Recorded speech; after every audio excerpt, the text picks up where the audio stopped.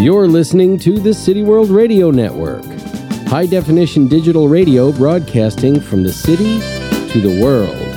www.cityworldradio.com.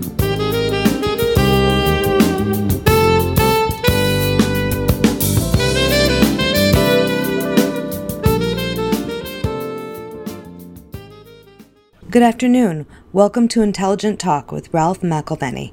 Join us every Thursday at 5 p.m. on the City World Radio Network as we discuss topics in politics, art, and current events.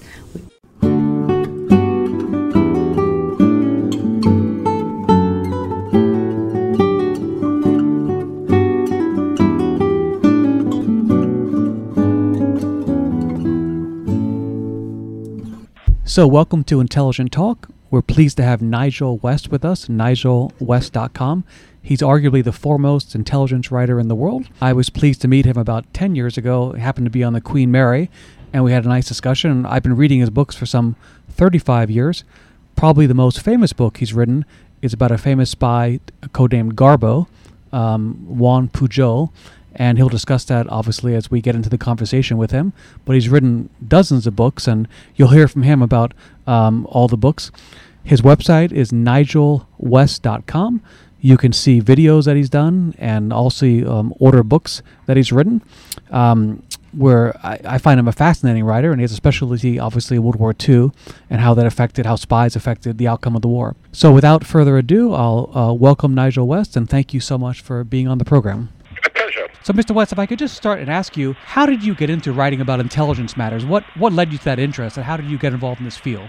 Well, I suppose it dates back probably to being mildly compulsive obsessive at school, and I read a book called The Venlo Incident, which was about the abduction of two British intelligence officers in the Dutch-German border in November 1939. And I was so fascinated by this book, which was written by one of the survivors, a man called Sigismund Best, that I decided to try and find him. And eventually I did find him and interviewed him. And I think that from that moment on, I was hooked. I then, at university, worked as a researcher for two authors, both of whom had been wartime intelligence officers. And at that stage, it was really too late. So, Mr. West, obviously you've written on so many subjects. How many books have you written, if I could ask? I've lost count. I think my ex-wife keeps a pretty good accounting, but I suspect there are about 40. Yes, it's amazing. So I'm just going to try to cover the highlights. And obviously World War II is a fascination to me, and I know of you as well. And could you just, for our audience who is not clear, could you just discuss, please, what the double-cross system was and how that worked in England and turning the spies? Yes. At the outbreak of war, the British Security Service, MI5, had the good fortune to arrest on the first day of the war a Welsh spy who was working for the Germans. Being a duplicitous Welshman, he immediately switched sides and offered to work against his German masters and in support of the English, which he rather disliked. Well, the consequence of that was that really from the first week in the war, the British Security Service was in control of a wireless link to Germany, and that became the first route for supplying false information to the enemy.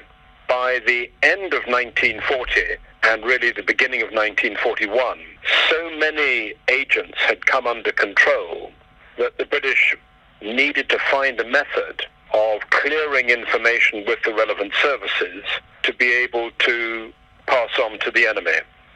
And this is no mean feat, because to provide the enemy with some authentic information is, of course, an exceptionally hazardous undertaking. So the issue was what information could be passed, and the only way bureaucratically of being able to get permission from all the relevant parties was to create a committee. This became known as the 20 Committee. That's double cross, 2 X's, Roman numerals for 20. And that began to meet in January 1941 on a weekly basis and continued right the way through to the end of the war. Ultimately, more than 100 double agents came under MI5's control, passing false information to the Abwehr, the German military intelligence service. Okay, thank you. Thank you for explaining that, Mr. West. And I just want to focus on two people that you've written about. Obviously, the more important one is probably Garbo, but you also wrote a book on this spy Levy in Egypt. I think you called the book Double Cross in Cairo. Could you just explain who Mr. Levy was and why he was important? Yes. Renato Levi was an Italian from a wealthy background. His mother had been a film star, and they owned a couple of hotels in Rapallo and in Genoa. And he had a British passport because his father owned a boat building business in India. He'd been educated in Germany, and he was recruited by the Abwehr, the German military intelligence service, in 1939 to go to France to spy on behalf of the Germans. He was reluctant to do so. As his name implies, he was of Jewish origin, and he volunteered to the British that he had come under German control, and the British Secret Intelligence Service agreed to recruit him and run him as a double agent, jointly with the Deuxième Bureau in Paris. After he had completed his mission in France, the Germans were so pleased that they sent him on a much longer, extended mission to establish a wireless station to report intelligence from Cairo. And Renato spent a long time getting to Egypt. When he was there, he reported to the British authorities. And MI5 had a Middle East branch, a local branch called Security Intelligence Middle East. And there was a particularly inspiring case officer who collaborated with Levy, and his name was Evan Simpson, and he had a highly developed sense of humor, and he created, not realizing that Renato Levy was likely to survive over a long period, he never imagined that as a double agent the Germans would fall for the ruse. So he created a completely notional network. So his fictitious deputy, who manned the radio transmitter, was called Paul Nikozov. And when the Germans said, "Who is Paul Nikozov?" Evan Simpson realized that he had to continue the charade and said, "Well, he's a Syrian of Russian extraction." So Nikozov then became the wireless operator for Renato Levy. Levy was codenamed Roberto by the Germans, and they believed the information that he provided, which ultimately created an entirely false order of battle for British Middle East forces. And this really exaggerated the strength of Allied forces, particularly in Egypt. And this misassessment of Allied strength by the Germans played a very significant role in the defeat of the Africa Corps at El Alamein. And that demonstrated the value of the principle of strategic deception. And that principle, having been so successful in the Middle East, tying up large numbers of German troops in the Balkans where they were wasting their time when they could have been deployed to France, was so effective, so helpful to the Allies, that the whole entire exercise was repeated again in anticipation of the Normandy landings in 1944. Yes, and so, Mr. West, I saw that the British were covering up the name of this spy until fairly recently. They were releasing documents with his name covered up. How did you get access to his name and find out who he was? How did you uncover that story? Took me about 8 years to track down the details of Renato Levy, identify his name, find his family. Turned out that some of his family were actually living in Cowes in the Isle of Wight, the famous sailing resort.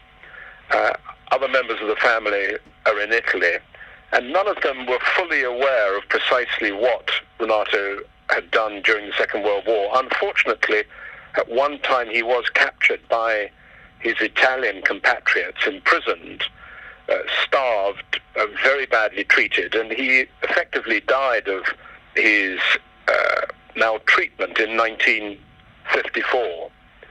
So it was hard not only to reconstruct what he had accomplished, but to find his family. But eventually I was able to put all the pieces of the jigsaw together, and that became a book, as you rightly say, Double Cross in Cairo. Well, thank you for explaining that. And obviously, of course, the Battle of El Alamein was Mountbatten's great victory. I think he was then called Mountbatten of El Alamein after that victory. Montgomery, sorry. I just want to turn your attention to Juan Pujol, who was the Catalonian spy who the British had dubbed him Garbo after Greta Garbo because he was such a fantastic actor.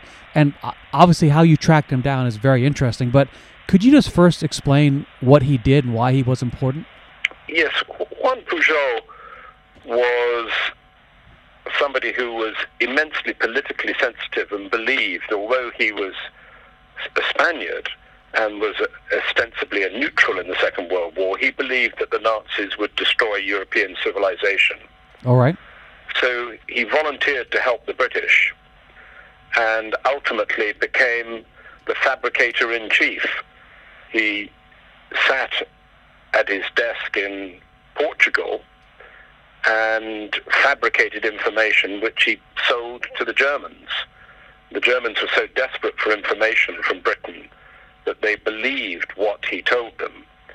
And ultimately, when the British security authorities realized there was a fabricator active in Portugal, who occasionally got pieces of information right just by sheer guesswork, ultimately recruited him, brought him to England, and as you rightly say, dubbed him Garbo because he was the best actor in the world. And then Garbo, of course, plays a very important role. The most important role is the D-Day landing. Could you explain that, please? Yes, thanks to Renato Levi and the entire operation that had been conducted in the Middle East, codenamed Cheese, where the Allied forces had been hugely exaggerated, the British decided that they would try and repeat the exercise in anticipation of the landings in Normandy. And the intention was to misdirect the enemy as to the exact site of the landings. Everybody knew there was going to be an invasion. The question was precisely where and precisely when. And of course, military doctrine dictated that you would take 160,000 men the shortest distance across the channel, and that would allow maximum amount of air cover, and it would be simpler to resupply those troops. So the Germans anticipated that the Allies would cross really from Kent, from Dover and from Folkestone, across the shortest part of the channel to the Pas-de-Calais district in northern France. Well, of course, you know and I know that the Allies in fact landed in Normandy. And this was the great deception. The role played by Garbo was to simply confirm the prejudice that the Germans had already developed. So they were predisposed to accept that the Allies would come across to the Pas-de-Calais, and everything that Garbo told them indicated a concentration of troops, and in particular a non-existent, huge 1st United States Army group that had been assembling in East Anglia in the southeast of England in anticipation of embarking on ships to go to the Pas-de-Calais. Well, of course, the entire deception depended on false wireless traffic, all sorts of disguises, fake landing craft, the deployment of fake aircraft, the deployment of dummy tank tracks in the ground to be seen by Luftwaffe air reconnaissance flights. All of these pieces of the jigsaw were put together in order to create the impression that the German assessment was correct, that the Allies would land in the Pas-de-Calais. And so the role for Garbo was, on the night of the invasion in Normandy, was to tell the Germans that this was merely a diversionary feint and that the real invasion was going to take place 2 weeks later in the Pas-de-Calais. And secondly, his message was to tell the Germans that there was a huge army that was massing in the southeast of England, that his agents, and he had about 24 sub-agents reporting to him, supposedly, their observations of all the insignia, all the shoulder flashes, all the vehicles, all the armor that they had seen assembling in the southeast of England, all of this information simply reinforced what German military intelligence analysts were predisposed to believe, and that was that the British would take the shortest route across the Channel. Right, and also they held up when the Normandy invasion did occur. Didn't the Germans hold up the Panzer divisions that could have been deployed, but they were held up in anticipation of another landing site, and that was partly due to, obviously, to Garbo? Yes, that's absolutely right. We learned after the war, an intelligence officer called Cuthbert Hesketh found a captured telegram in a bunch of documents which was an order that was sent to the 1st SS Panzer Division that was preparing to move down to counterattack while the troops were still on the beaches in Normandy. And they were stopped in their tracks and sent back to the Franco-Belgian border where they had been garrisoned.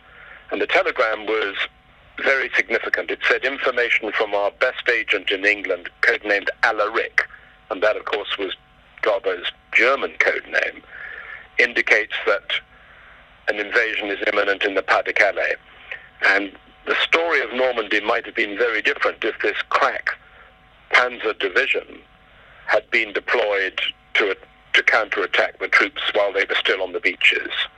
And who knows what might have happened in those circumstances. So we know from that telegram, which was signed by General Jodl and initialed by Hitler himself, that this had a very significant impact on the successful prosecution of the Battle for Normandy.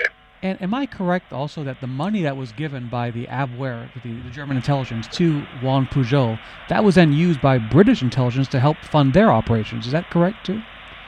Yes. Garbo was very expensive. He had a pretty significant lifestyle. He had his wife and two, and then subsequently a third child in England. He had 24 sub-agents to pay for, all of whom had expenses. None of them were ideologically motivated. And so this was a very expensive operation. And MI5 invented a scheme codenamed Plan Dream, in which, quite simply, it was arranged that Garbo would receive money in London from a Spanish fruit merchant, and the Germans would pay the Spanish fruit merchant in Madrid. And tens of thousands of pounds were paid to Pujol in this way from 1943 right up until the last day of the Second World War. And that money was sufficient to pay for the entire MI5 operation, not just the Garbo operation, but all the other double agents as well. Paid the salaries, paid all the expenses. That is just fascinating. And so, as I understand it, in about 1972, if I'm correct, you started actually wondering if this wonderful man who had done all this, if he was still alive, and you set about to try to track him down. Is that correct? In 1972, Sir John Masterman, who had been chairman of the Double Cross Committee, the 20 Committee, way back in 1941, he was authorized to release some declassified documents which described the role of Garbo, but of course didn't identify him. And it was explained that Garbo had died in Africa of malaria after the war. And I always suspected that that probably wasn't true, and that Garbo was still alive. And I'm afraid that I took 12 years. I was rather slow, but I took 12 years trying to find him. And eventually, in 1984, I tracked him down to Caracas in Venezuela, and ultimately persuaded him to reveal himself. And he came to London just in time for the 40th anniversary of the D-Day landings in June 1984. And he was received at Buckingham Palace, where there was an investiture, and he received the medal that he had been awarded in 1944, but had never actually been formally given or gazetted because, of course, of the secrecy surrounding his true identity. I think that you, if I'm correct, you contacted Buckingham Palace and you said, would you be interested in giving this award to him? And then you were able to get in touch with him, and you basically were able to offer the award as a way to sort of get him to come out of the shadows, because he had really never talked about this. And I think he said to you, I'll meet you in New Orleans, because he wanted his sons to be aware of the story. Is that correct? Yes, you've really paraphrased precisely what happened.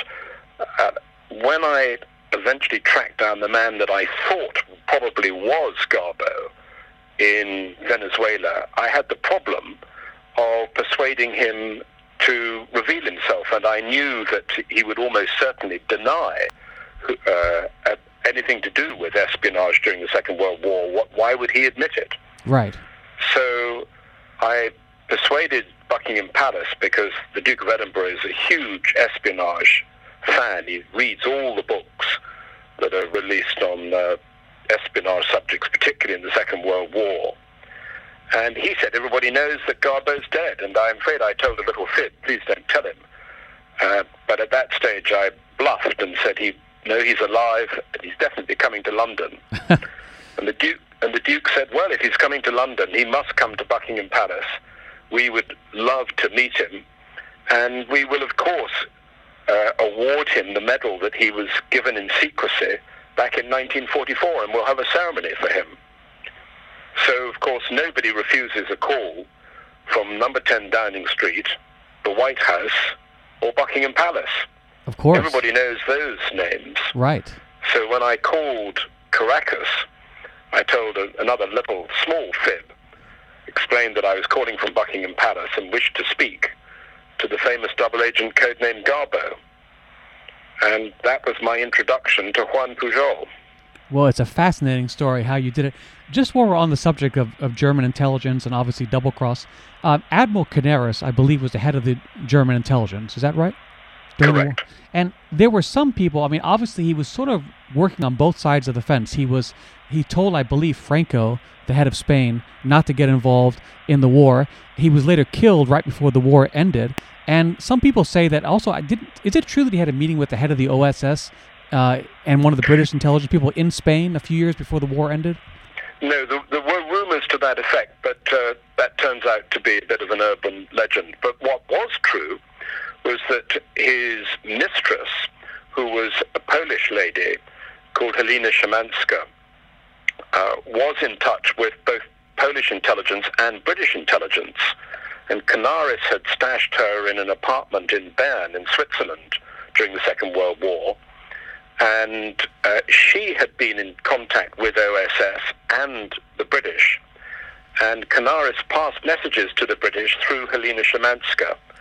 And you'll be amazed to know that it took me some years to trace her, but eventually I tracked her down to Mobile, Alabama. Amazing. And so he was never a British spy then, Canaris, what was he?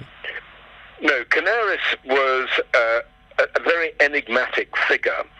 He was actually quite pro-Nazi to begin with, and then ultimately allowed his organization to protect Jews and aristocrats who were opposed to the Nazi regime. And ultimately, after a series of disasters and some bad defections at the end of 1943 and the beginning of 1944, he was suspended, put under house arrest, and then eventually imprisoned after the 20th of July plot, when his senior staff, including one of his deputies, Jörg Hansen, was directly implicated in the Stauffenberg plot to assassinate Hitler. In fact, it was Hansen who actually handed the explosives to Stauffenberg when he took them to the Wolf's Lair to assassinate the Fuhrer. Oh, really? Interesting. All right. I want to discuss one more sort of interesting spy to me that you have not written a book about, but I just wanted to get your thoughts on him. Rudolf Rossler, Red Orchestra, the Lucy Spy Network, the person who was sort of getting information from the Germans and broadcasting them, I think, through a British agent in Switzerland back to England. And there was a book written about Rossler, but it was many years ago, and there's been no, as far as I know, updated story on his life, and I sort of find the Red Orchestra Spy Network interesting. Have you looked into that, done research on that? I certainly have, and so has virtually every intelligence agency in the world, because this is probably the last great mystery of the Second World War. As you rightly say, there was a branch of the Red Orchestra based in Switzerland. It was called the Rota Dry, the Red 3, and it included a British wireless operator called Alan Foote, which is why we know a fair amount about the Rota Dry, because he subsequently defected when he was on a mission for Soviet intelligence to the United States after the war. He defected to the British and disclosed the existence of the Rota Dry. And the mystery has always been, where did they get such really good information that they were able to pass on to Moscow right in a timely fashion? And this was information that came right from the heart of the Reich. And to this day, we do not understand the full implications of that network. There is a suspicion that it was a manipulation of a Swiss intelligence operation called Viking. But we don't know for certain, and until the Swiss Bundespolizei adopts a policy of declassification and releases their secret wartime files, we will never know. Do you think they're keeping that quiet because Switzerland has sort of a dual relationship? The spy master was meeting with that guy who wrote the book The Labyrinth. I forget the name of the person who wrote the book, but he was dealing with the head of Swiss intelligence. And do you think that's why they're reluctant to release it? Schellenberg. The suspicion is that the reason why the Swiss are so reluctant to declassify their wartime files is that it will reveal a very close relationship really between the German military intelligence service and the Swiss. And then it will also indicate that the Swiss were helping the Russians as well. And there is really only one likely explanation for the way in which the Rotor Drive were able to penetrate right to the heart of the Reich and get information within hours of decisions being made in Berlin. This information was being transmitted on a wireless link from Lausanne to Moscow.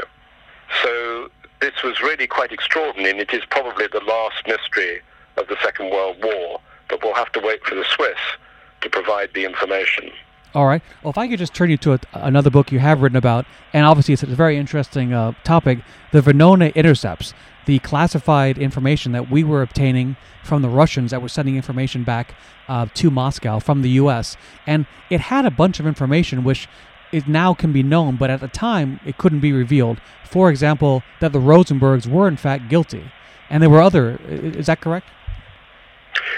Yes, Venona revealed the code names, not necessarily the identities, of about 300 Soviet spies in the United States. This was actually a global communications operation which was conducted through Western Union, curiously enough, so it wasn't necessary to rely on wireless operators to intercept the traffic. The traffic was all there in the Western Union offices, although it was encrypted and used a one-time pad system which the Soviets considered to be invulnerable. So the Venona operation began in 1943 and wasn't closed down until 1979. Really? And during that period, the British and the National Security Agency and its predecessor, the Armed Forces Security Agency, tried to break this traffic, and nearly 3,000 telegrams ultimately proved to be useful. And you're right, they revealed that the Rosenbergs were both Soviet spies. It revealed the existence of a spy right at the top of OSS. General Donovan's assistant, Duncan Lee, was a Soviet spy. Oh, really? I didn't know that. It revealed a spy in the White House, President Roosevelt's economic advisor. Lachlan Curry was a long-term Soviet mole. The deputy head of the Treasury, Harry Dexter White, was a Soviet spy. So dozens and dozens of these long-term, ideologically committed Soviet agents were revealed in the Venona traffic. Now, the Venona operation was betrayed to the Soviets in 1949, so they changed their cipher systems in 1949, but they had to live with the knowledge that Pandora was out of the box between the period of really about 1940 to 1949, and those 9 years were studied right up until 1979, and of course remained very secret until 1996, when ultimately the traffic was declassified. When Joe McCarthy made those wild allegations, and obviously he's been discredited in American history, did anyone tell him any information about the Venona that might have led him to make wild accusations, or that couldn't be proven but were in fact somewhat true? Well, what's so remarkable looking back at the National Security Agency is that there was a group of analysts and cryptographers who knew the truth about the scale of Soviet penetration of American administrations, and they kept quiet. They didn't make a single whistleblowing telephone call to Richard Nixon or to Joe McCarthy. And ultimately, we can look back and we can see that Joe McCarthy was right, but for completely the wrong reasons. He didn't have a list of 40 moles inside the State Department. There were spies in the U.S. State Department and in the CIA, for that matter, and in the Justice Department. There were spies right across the American administration. And to that extent, Joe McCarthy was correct. But he had no clue about the secret of Venona. And that really wasn't disclosed until, for the first time, probably in about 1982, there were a couple of references in books to the Venona material. Were these mostly ideological spies and not spies for money? Well, let's put it this way.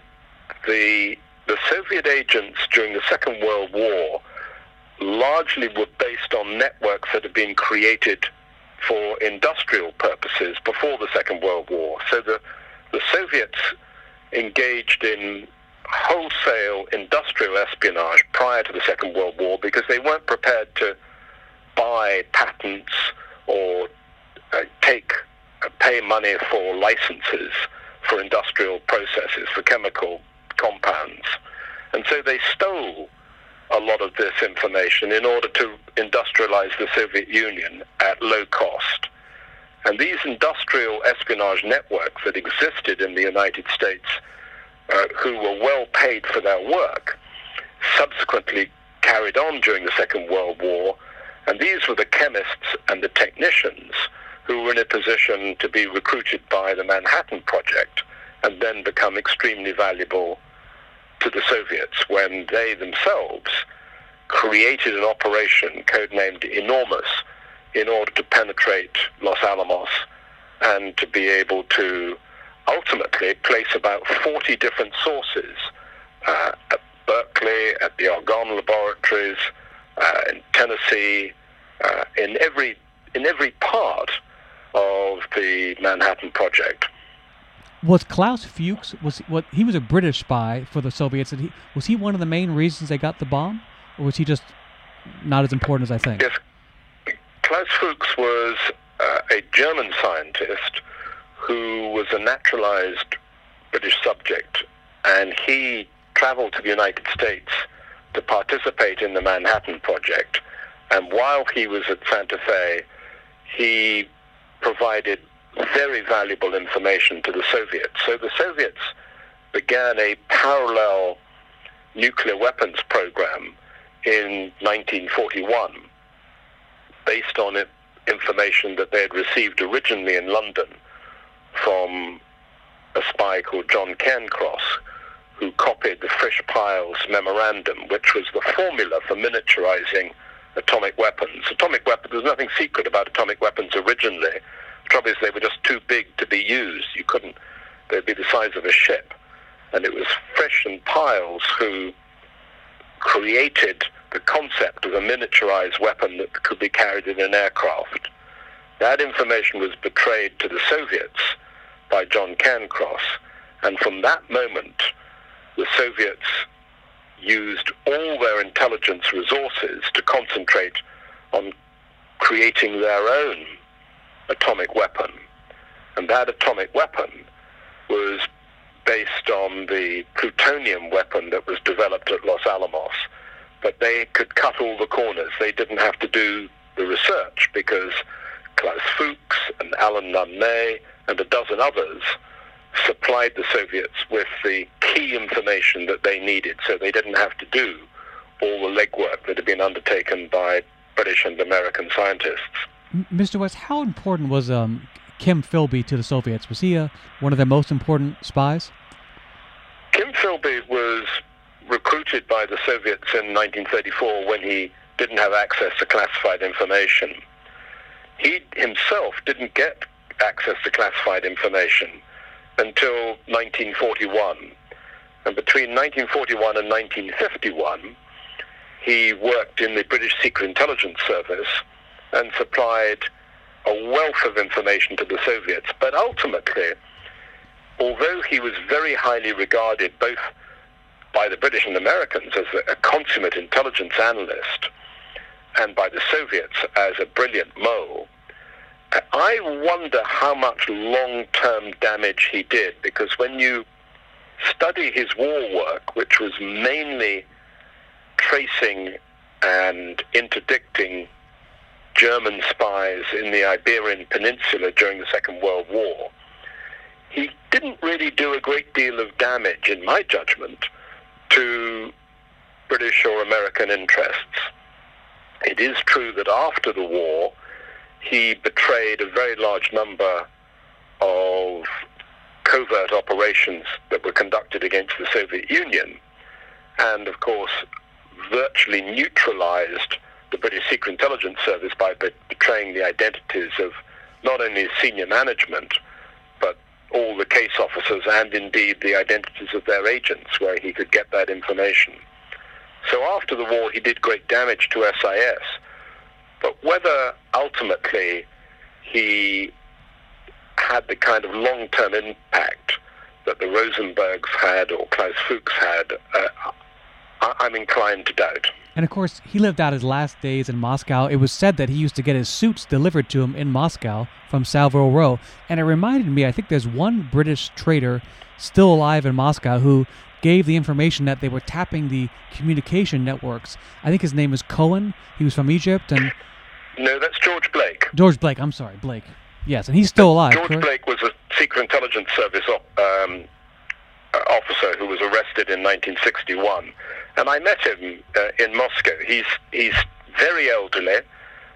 He's virtually blind now, but in all other respects, his mind is sharp, and he has come to terms with living in Russia, and is a true believer. I'm pleased to say that Kim Philby drank himself to death Right. and had a miserable existence in Moscow. Right. And so when were you in Moscow? When did you talk to Blake? Oh, in the late 1980s was the last time that I spoke to George Blake. Interesting. Okay, if I could just turn your attention, I remember you talked about this when I heard you lecture about 10 years ago, and obviously James Bond is of interest to a lot of people, including myself, and you were discussing some of the things that Ian Fleming used from his service in the British intelligence to later translate it into James Bond. I think one of the things you discussed was the 00 system and how that related to various British areas of service locations. Before and during the Second World War, the British adopted a code system of 5 digits in order to identify countries and personnel. And it was really quite a simple system. So if we take, for example, the British Secret Intelligence Service station in New York, the United States was always referred to in telegrams just simply as 19. And the SIS station commander in New York was referred to as 19100. His deputy was 19200. If his deputy recruited an agent, that agent would be referred to as 192001. And that allowed him up to 99 recruitments. All right. So this, once you're indoctrinated into the system, and once you know that 12 stands for Germany or 23 is Turkey, once you understand the system, it becomes second nature that you use this system. And so that's pretty good evidence that Ian Fleming, in identifying James Bond as 007, was essentially copying, slightly amending, the system that had been used by the British Secret Intelligence Service before and during the Second World War. And it was a very efficient system because it meant you never had to put a name or put a country into any communications. I see. How important was Ian Fleming in his service in World War II? How important was he as in the intelligence service? Well, Ian Fleming was of no real significance at all. He had a talent for writing short stories. He could encapsulate quite difficult concepts in 3 paragraphs, and that was his skill. So he was the personal assistant to Admiral John Godfrey, who was the director of naval intelligence. And Fleming went to work for him in 1939. And he was an ideas man. He just came bubbling up with lots of, some of them were half-baked, but a few of his ideas were very effective. For example, he proposed and ultimately saw through the creation of an elite small unit called 30 Assault Group, which was a bunch of commandos who would be deployed just ahead of the front line in order to be able to seize particularly cryptographic material and ciphers and code books and so on, that kind of information, before it could be destroyed by the enemy. So that was quite an ingenious idea which he followed through. He had plenty of other ideas which were not so good, which didn't survive. But it's pretty obvious that he relied, when he came to write his James Bond novels in the 1950s, that he came to rely on some of his wartime experiences that he then turned into plots for his novels. So, Mr. West, if I could then just turn your attention, we had, as I said to you on the phone, we were lucky enough to have Victor Ostrovsky on the phone, and obviously his service in the Mossad was years ago, but it just sort of part of the question I wanted to ask you is, what would you say is the most effective intelligence service in the world today? Do you think it's the Mossad, or would it be the CIA, or what's your opinion? Well, it's a fascinating subject, and you've got to set out the criteria by which you're going to judge an intelligence agency. Is it their performance? Is it their ability to run good agents? Is it their ability to collect first-rate intelligence? Is it their avoidance of penetration? And the reality is that if you use those criteria to judge a performance, probably the best intelligence agency in the world is the one that has been in existence longest. It's been in continuous existence from 1883. Let me give you some more clues to its existence. It had British officers until 1947. That's a significant clue, and has never been penetrated. And of course, I'm talking about the Delhi Intelligence Bureau. This is the principal Indian intelligence agency, and it was just a group of 300 British intelligence officers who effectively ran the whole of the Indian subcontinent up until 1947. And during that period, they had agents and representatives in every police station in India, and were able to penetrate every mutiny, every demonstration, every event in the bazaar. The DIB were there. They had never been penetrated, and the DIB really was the training ground for MI5 and the British Secret Intelligence Service. So the second Director General of MI5 was Sir David Petrie. His background, the Delhi Intelligence Bureau. All the senior staff of the Secret Intelligence Service, including the Deputy Chief, all had their background in the Delhi Intelligence Bureau.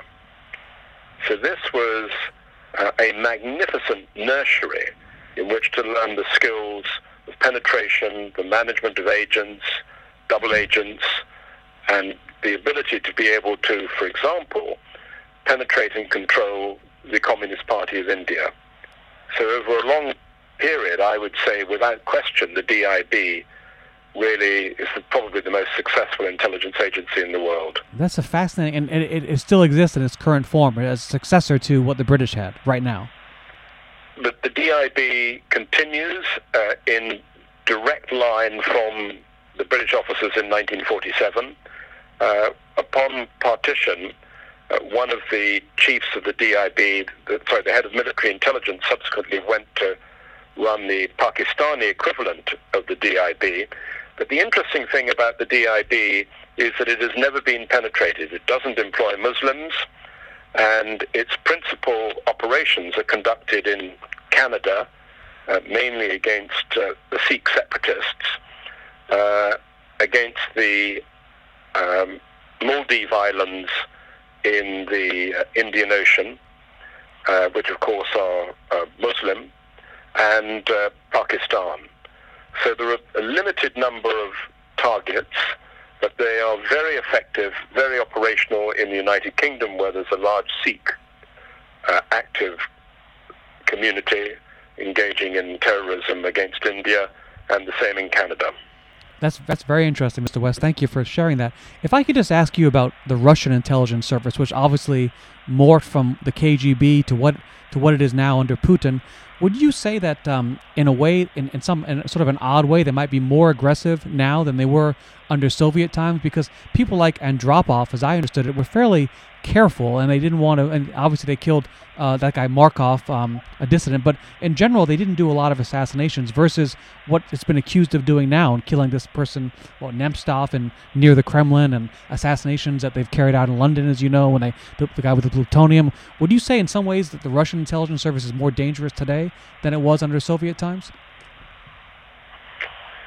I don't think that you can make that judgment, because it's not clear the extent to which some of the murders that have taken place, that they've actually been state-sponsored. It is clear that some assassinations, in particular in London, Sasha Litvinenko, for example, that clearly was state-sponsored. But these are limited operations, and I think that the Russians would claim that they were legal in the sense that they have passed a law that authorizes these kinds of actions overseas. And we've seen them taking action against various radical Muslims, for example, in the Middle East, and they have been ruthlessly effective. But whether you could say that they are more dangerous now or pose a greater threat than during Soviet times, I very much doubt. Frankly, if you travel more than 100 kilometers out of Moscow or 100 kilometers out of St. Petersburg, it's very third worldy. Nothing works. Xerox machines don't work. Telephones don't work. The system is corrupt. I personally take the view that the Russians pose a greater threat to themselves than really to anybody else. What do you see, Mr. West, as the greatest threat to the West? Is it nuclear proliferation? Is it someone getting a dirty bomb into London or New York? Is that the biggest threat we face? I think there's no question that Islamic terrorism is going to be with us for a very long time, and all that we can seek to do is to contain it. We've always experienced terrorism of one kind or another, and the issue is not to play the terrorist game and to overreact, but to contain them as far as it is possible to do so. I think ultimately when you look at threats to Western stability and Western trade, you have to look at the Chinese. The Chinese conduct their intelligence operations in a very different way to conventional Western agencies, and they are very much more commercially orientated, and they are a difficult organization to penetrate. But the sheer scale of the Ministry of State Security in the People's Republic is hard to exaggerate, nor can you exaggerate the extent to which the Ministry of State Security recruits on a sort of blunderbuss scale rather than individually seeking particular volunteers. They'll just approach dozens and dozens of people. And you have to assume that a large proportion of Chinese students and businessmen traveling overseas have in some way some kind of a relationship with the Ministry of State Security. And let me remind you that the longest and one of the most dangerous and deepest penetrations of the CIA was not